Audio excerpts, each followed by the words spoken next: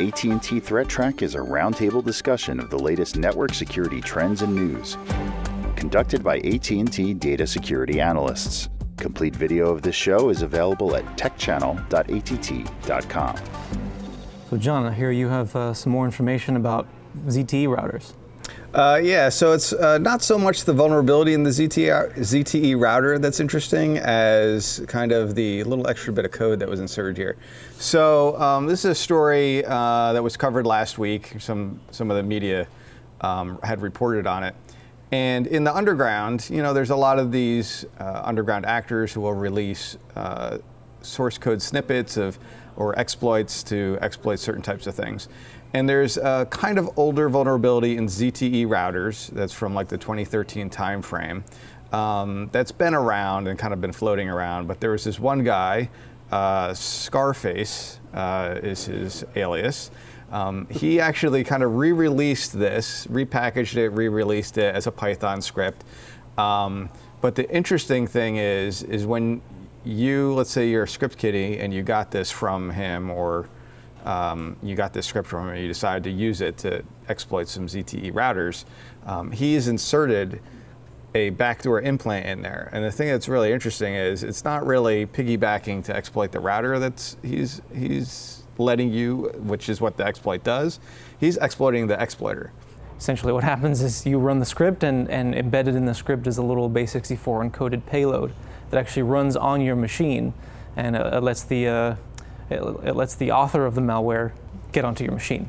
So I thought that was interesting. This is not like the first time we've ever seen this, but it's one of those buyer beware type scenarios. Not that, first of all, you shouldn't be going out in the underground acquiring exploits from people. But if you did, this is one of those cases. I know a lot of times we'll evaluate or we'll get exploits and try to figure out, you know, how they work and whatnot. So this is a good case of make sure you read the source code, because you may not know that it's doing a little bit of extra something unexpected.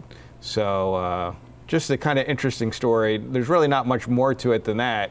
I don't even know how many of these ZTE routers are out there vulnerable. But that's not really, to me, the interesting part of the story. The interesting part is that someone inserted his own backdoor in to get the bad guys who are trying to use this script leveraged. It's pretty sly of him. Right. I'm curious. I'm wondering, it's tough because you can't really know like how many people have purchased this bit of code from him, right? Or how many people are actually running it. But I'm curious, the whole idea as a script kiddie is that you get like a module, so to speak, and you plug it in and you run with it. And you often don't step through and look for things that, I don't know, could maybe affect your system. Right. So I'm curious, like, what's the success rate on this thing? I would imagine it's pretty high. I don't have any statistics on it, but I would assume that most people probably don't, you know, walk through every line of the code to see what is this doing. Well, that's a problem everywhere, even in no thieving industries, right? Right. So, like, you definitely don't have these people that pay. They're paying because they don't want to deal with the. Exactly. They don't want to deal with going through and going line by line and maybe this does this. It just does the thing you want. And right. That's it. And you're getting something from somebody who's already kind of established them as, I'm a bad actor, right. in the underground. So should you really trust? It's not like you're getting commercial software from a reputable company that you can kind of assume, okay, I'm not going to go walk through all their code. But, and this is pretty small. It's not a very long script. It's maybe 100 lines of code or something.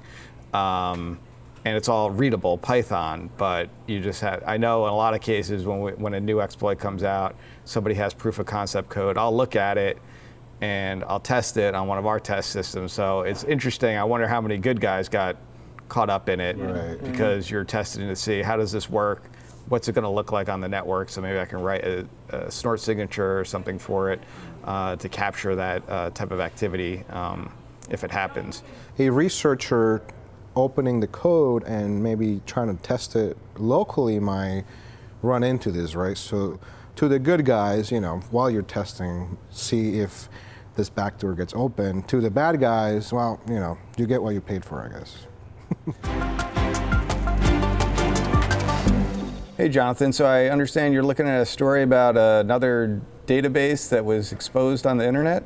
Yeah, this one was actually interesting because this company, VoxOx, I apologize if that's not how you say it, but that's how I heard it. Mm-hmm. What they do mainly is that they process VoIP and SMS data for other companies. Okay.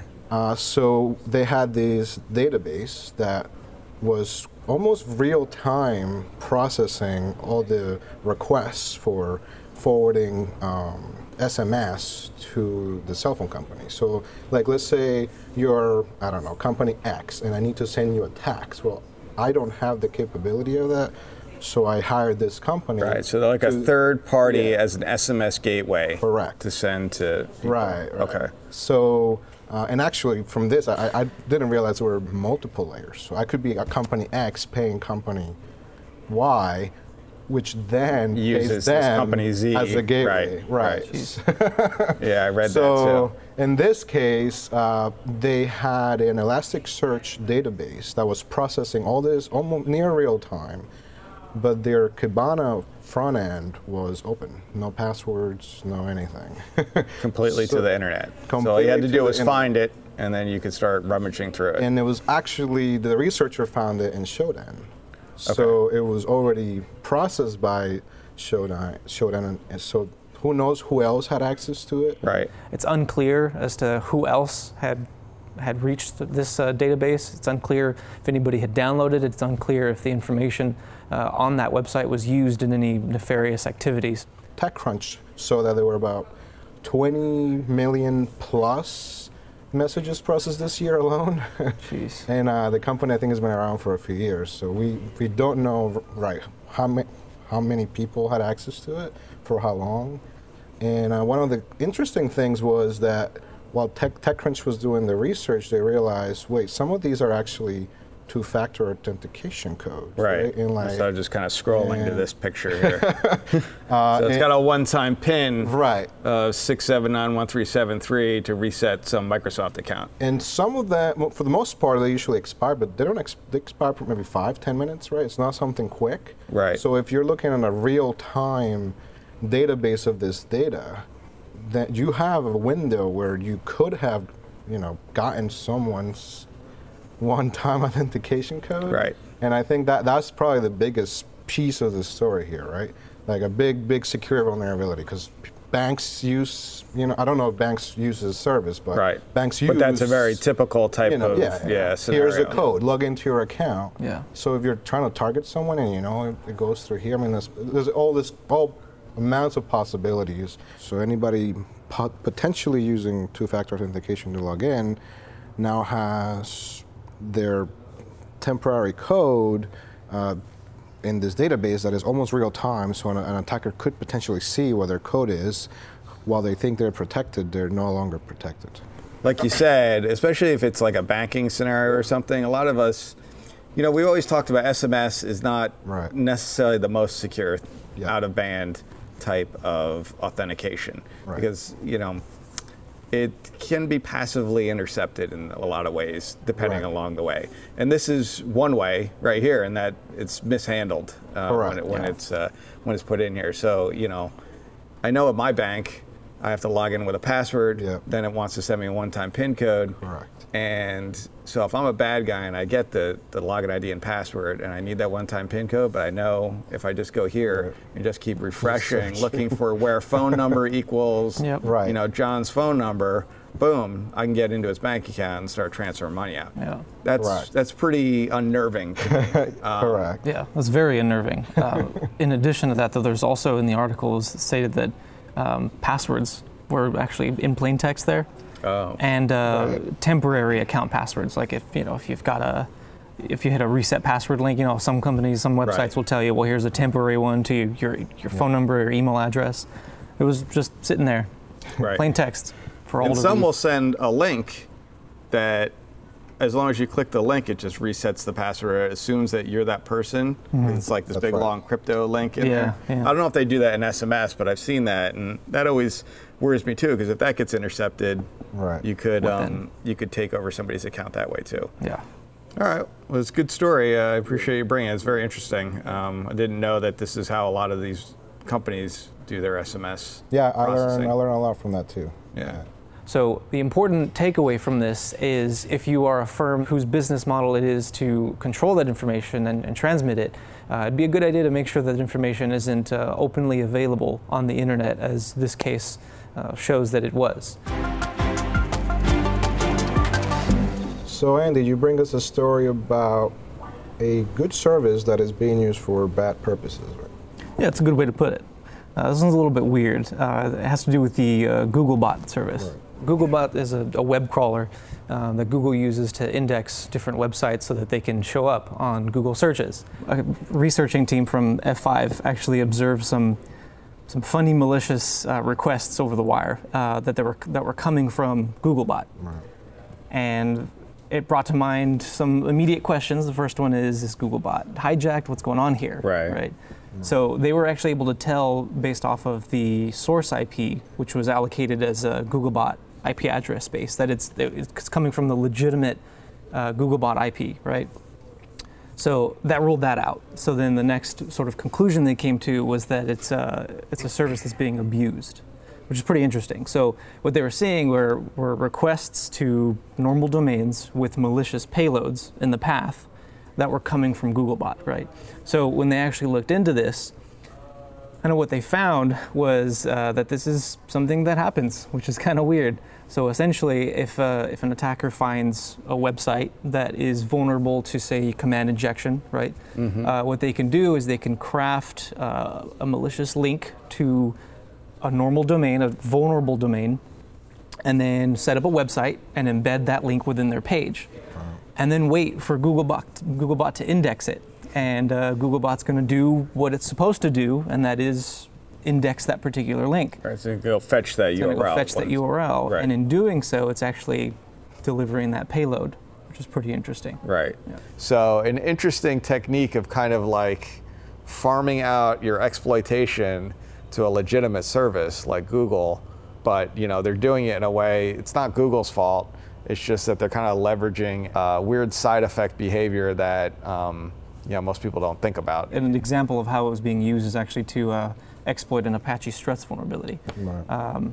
The recent one from this year. Right, the recent one. It's probably like within past 5 months or something, right? Right, Can't right. remember. It was very, very recent. It was the OGNL right. vulnerability, where you can craft a OGNL string, essentially, put that as the path, and there you go. And so that was it's been observed in the wild already. So this is just a little twist on that, in that it's coming from a legitimate Googlebot as opposed from a normal attacker. Right. Yeah, that puts I guess the people that are trying to protect websites in a weird place, because now you can't filter it. Like the blacklisting of an IP becomes can't do that. Pointless at that point. Right. Right. They're all legit. Right. Right. And you're probably going to not want to blacklist the Google service, right? Most people aren't going to do that. It hurts you, right? It might throw you down the search ranking because you're not letting them search your page. Right.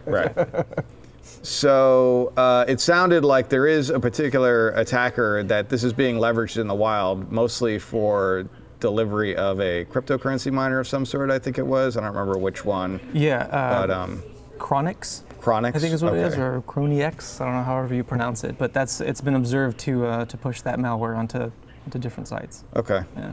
So yeah, I mean, it's interesting. I guess the thing that comes to my mind is, why bother? Right.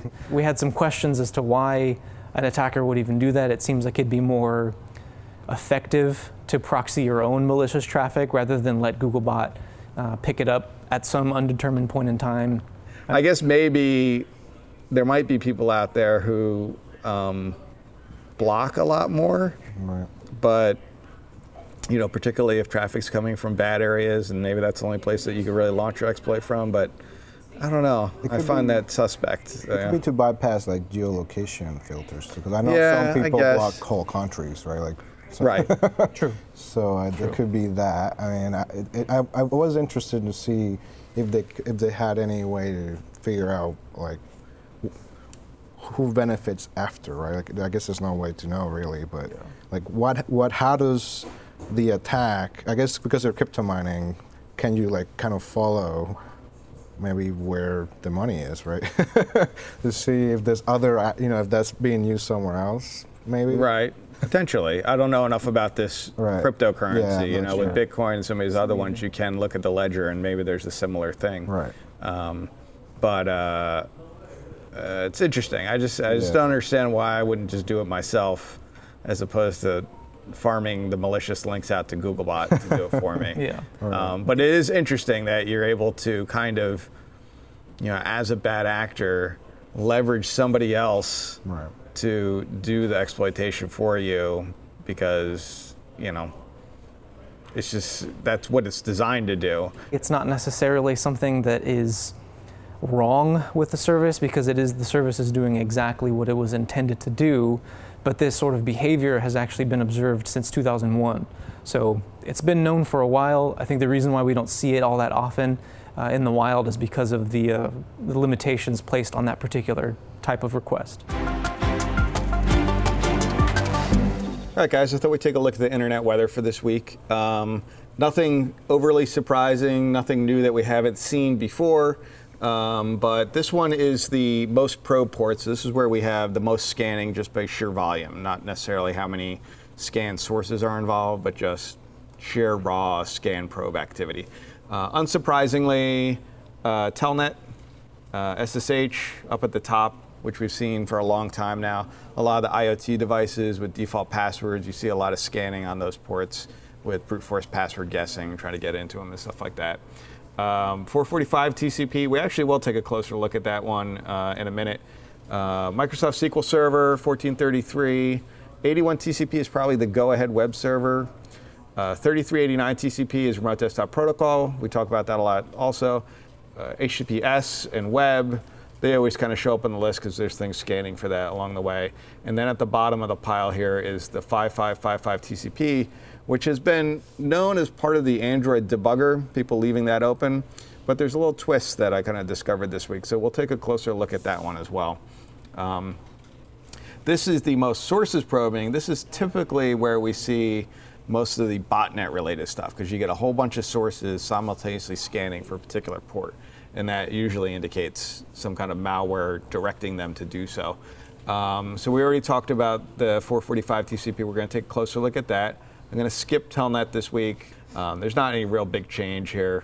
8080 TCP we'll take a closer look at as well. And we'll take a look at the 5555 TCP. Go-ahead web servers down here as well. And there's a bunch of other noise ones, like all these ICMP ones are usually backscatter or other noise related to scanning activities. So probably not really super relevant to the discussion. So let's take a quick look at 445 TCP. This is a 2-year shot look at it. And you'll notice that things were pretty level for a while here through late 2016 into early 2017. And in May of 2017, that's when WannaCry came out, which was a pretty famous ransomware that we all heard about. So it's a little about a year and a half ago now. And you can see there's a big spike, and then it just started to really climb here. This dip here really wasn't here. If I remember right, we actually had a kind of weird data issue in our data collection that accounts for this. So ignore that. But I wanted to point it out so people don't think that there was actually something happened to diminish the botnet. It actually was on our side. We had a little collection issue. Yeah, like it was steadily going up the whole time. Oh, yeah. And it did actually continue to climb up. But since this point, it's kind of leveled off for the most part. I would say for most of 2018, it's a pretty relatively straightish line. No big swings up or down for the most part.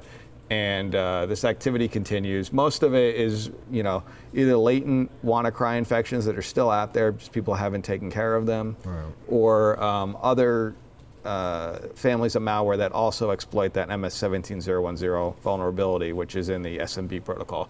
This is a Microsoft directory service, which is for file sharing. That's what that port is. So this is port 8080 TCP. And this one's related to that GPON router vulnerability. So that's another type of router that's out there. And we had some types of scanning back here, but they're very sporadic. And then you can see there's a really sharp change in the scanning pattern somewhere around, it was early May or something like that, it looks like. And that's when the GPON router remote code execution vulnerability came out. So a lot like some of the stories we were talking about with Struts and some of these other things, These devices, you can send a post request to them with some parameters in there that tell it to go execute something. So it's got like a little exploit, and it's very shell shocky. If anybody remembers shell shock, the shell shock vulnerability. I wasn't able to grab an example of this, but I'll show you another one in the next one that we grabbed in our honeypot. That's very similar as well. So port 5555 TCP, which is the Android debug bridge. There was a vulnerability that came out back here, like the January, February timeframe, and it kind of stayed very level. And then a bunch of other actors, like Satori, the Satori malware family, they got involved and said, I want to scan for this too, and recruit some devices in. But when I've been looking at what's actually coming into our honeypots lately, it is not the Android exploit that I'm seeing. It's actually a TR69 exploit. And TR69 it's a management protocol for like routers and stuff that an ISP might use. So like your internet service provider would use TR69 to administer or configure the router, if it's like some CPE type equipment, you know what I mean? Customer provided. This is remote, like from their office to the consumer at home, you mean? Right. Oh, okay. Right. So like, some providers, some internet service providers for home, they'll usually provide you with a piece of hardware. So that might be a DSL modem or a cable modem or something like that. And a lot of those have TR69 enabled, and then the ISP has means to go manage that device using that protocol. Most of them listen on port 7547, but there is one. There are some devices that instead of listening on 7547, they listen on 5555. So there's some overlap there. Oh, I see. So the Android is using that for their debug port, but there's some devices that use that for their TR69 port. So, and that's exactly what we're seeing. So here's an example. It's a little hard to read, but this is the request that comes in to our honeypot. And I obfuscated the host here, but it is on port 5555, which I highlighted in yellow. And you'll see they're passing in a SOAP request here. And in this SOAP request, they're trying to set the NTP servers on the device, which is a typical kind of thing that you would do with TR69. You might set like the NTP servers or DNS servers or things like that to whatever your ISP has available to your customers. And in here, what they're passing is, for the NTP server 1 field, they're putting a backtick and then some instructions that say cd to /temp, run wget, fetch this file from this IP address, and then run this file with a backtick. And if you're familiar with Linux, a backtick means execute this. So there's a bug in whatever device this is they're targeting, which I'm not sure which one it is, that I guess when it processes this field, it will actually execute it when it really shouldn't. They're not doing good input sanitization, is the basic gist. So I took a look at this, I grabbed it to see what it is, and it actually came back, only 3 vendors, AV vendors, very new, fresh malware. Only 3 AV vendors recognized it, and they all recognized it as Mirai. I'm going to guess it's probably Hajime, just because I know that there's some Hajime overlap with Mirai, and I feel like it might be that. Either way, they're all kind of like very closely knit families anyway, because they're just kind of variants of each other. Yeah. And anyway, I thought it'd be interesting to show an actual example of like this scanning activity that we're showing in these charts. In our honeypots, we're seeing this is what they're trying to actually do and what delivered to the victim machines. Because this seems more likely than someone leaving their Android debugging device open in the internet. Like this actually is out in the internet. Right. There's not that many, I don't think. From like when you look at Shodan, it does not look like there's a lot of Android debugger services listening on port 5555 TCP worldwide on the internet. It seems like it's very low percentage. You'd have to enable it. Right. Or the manufacturer would have to mistakenly have it enabled on left chip, it open for some reason, which would be... It's happened, but it's rare. Right, I think that would be rare. Whereas this is probably more likely that there's some device out there, I'm not sure which one, that has this vulnerability, Right. and they're seeing if they could find any of them, which is, we know that there are at least a handful of devices out there that have very similar vulnerabilities like this. And that's all I really had for this week on the Internet Weather. Oh, very interesting. Thank you. All right. The views expressed on AT&T Threat Track are those of the participants and do not necessarily represent the views of AT&T or any other person or entity.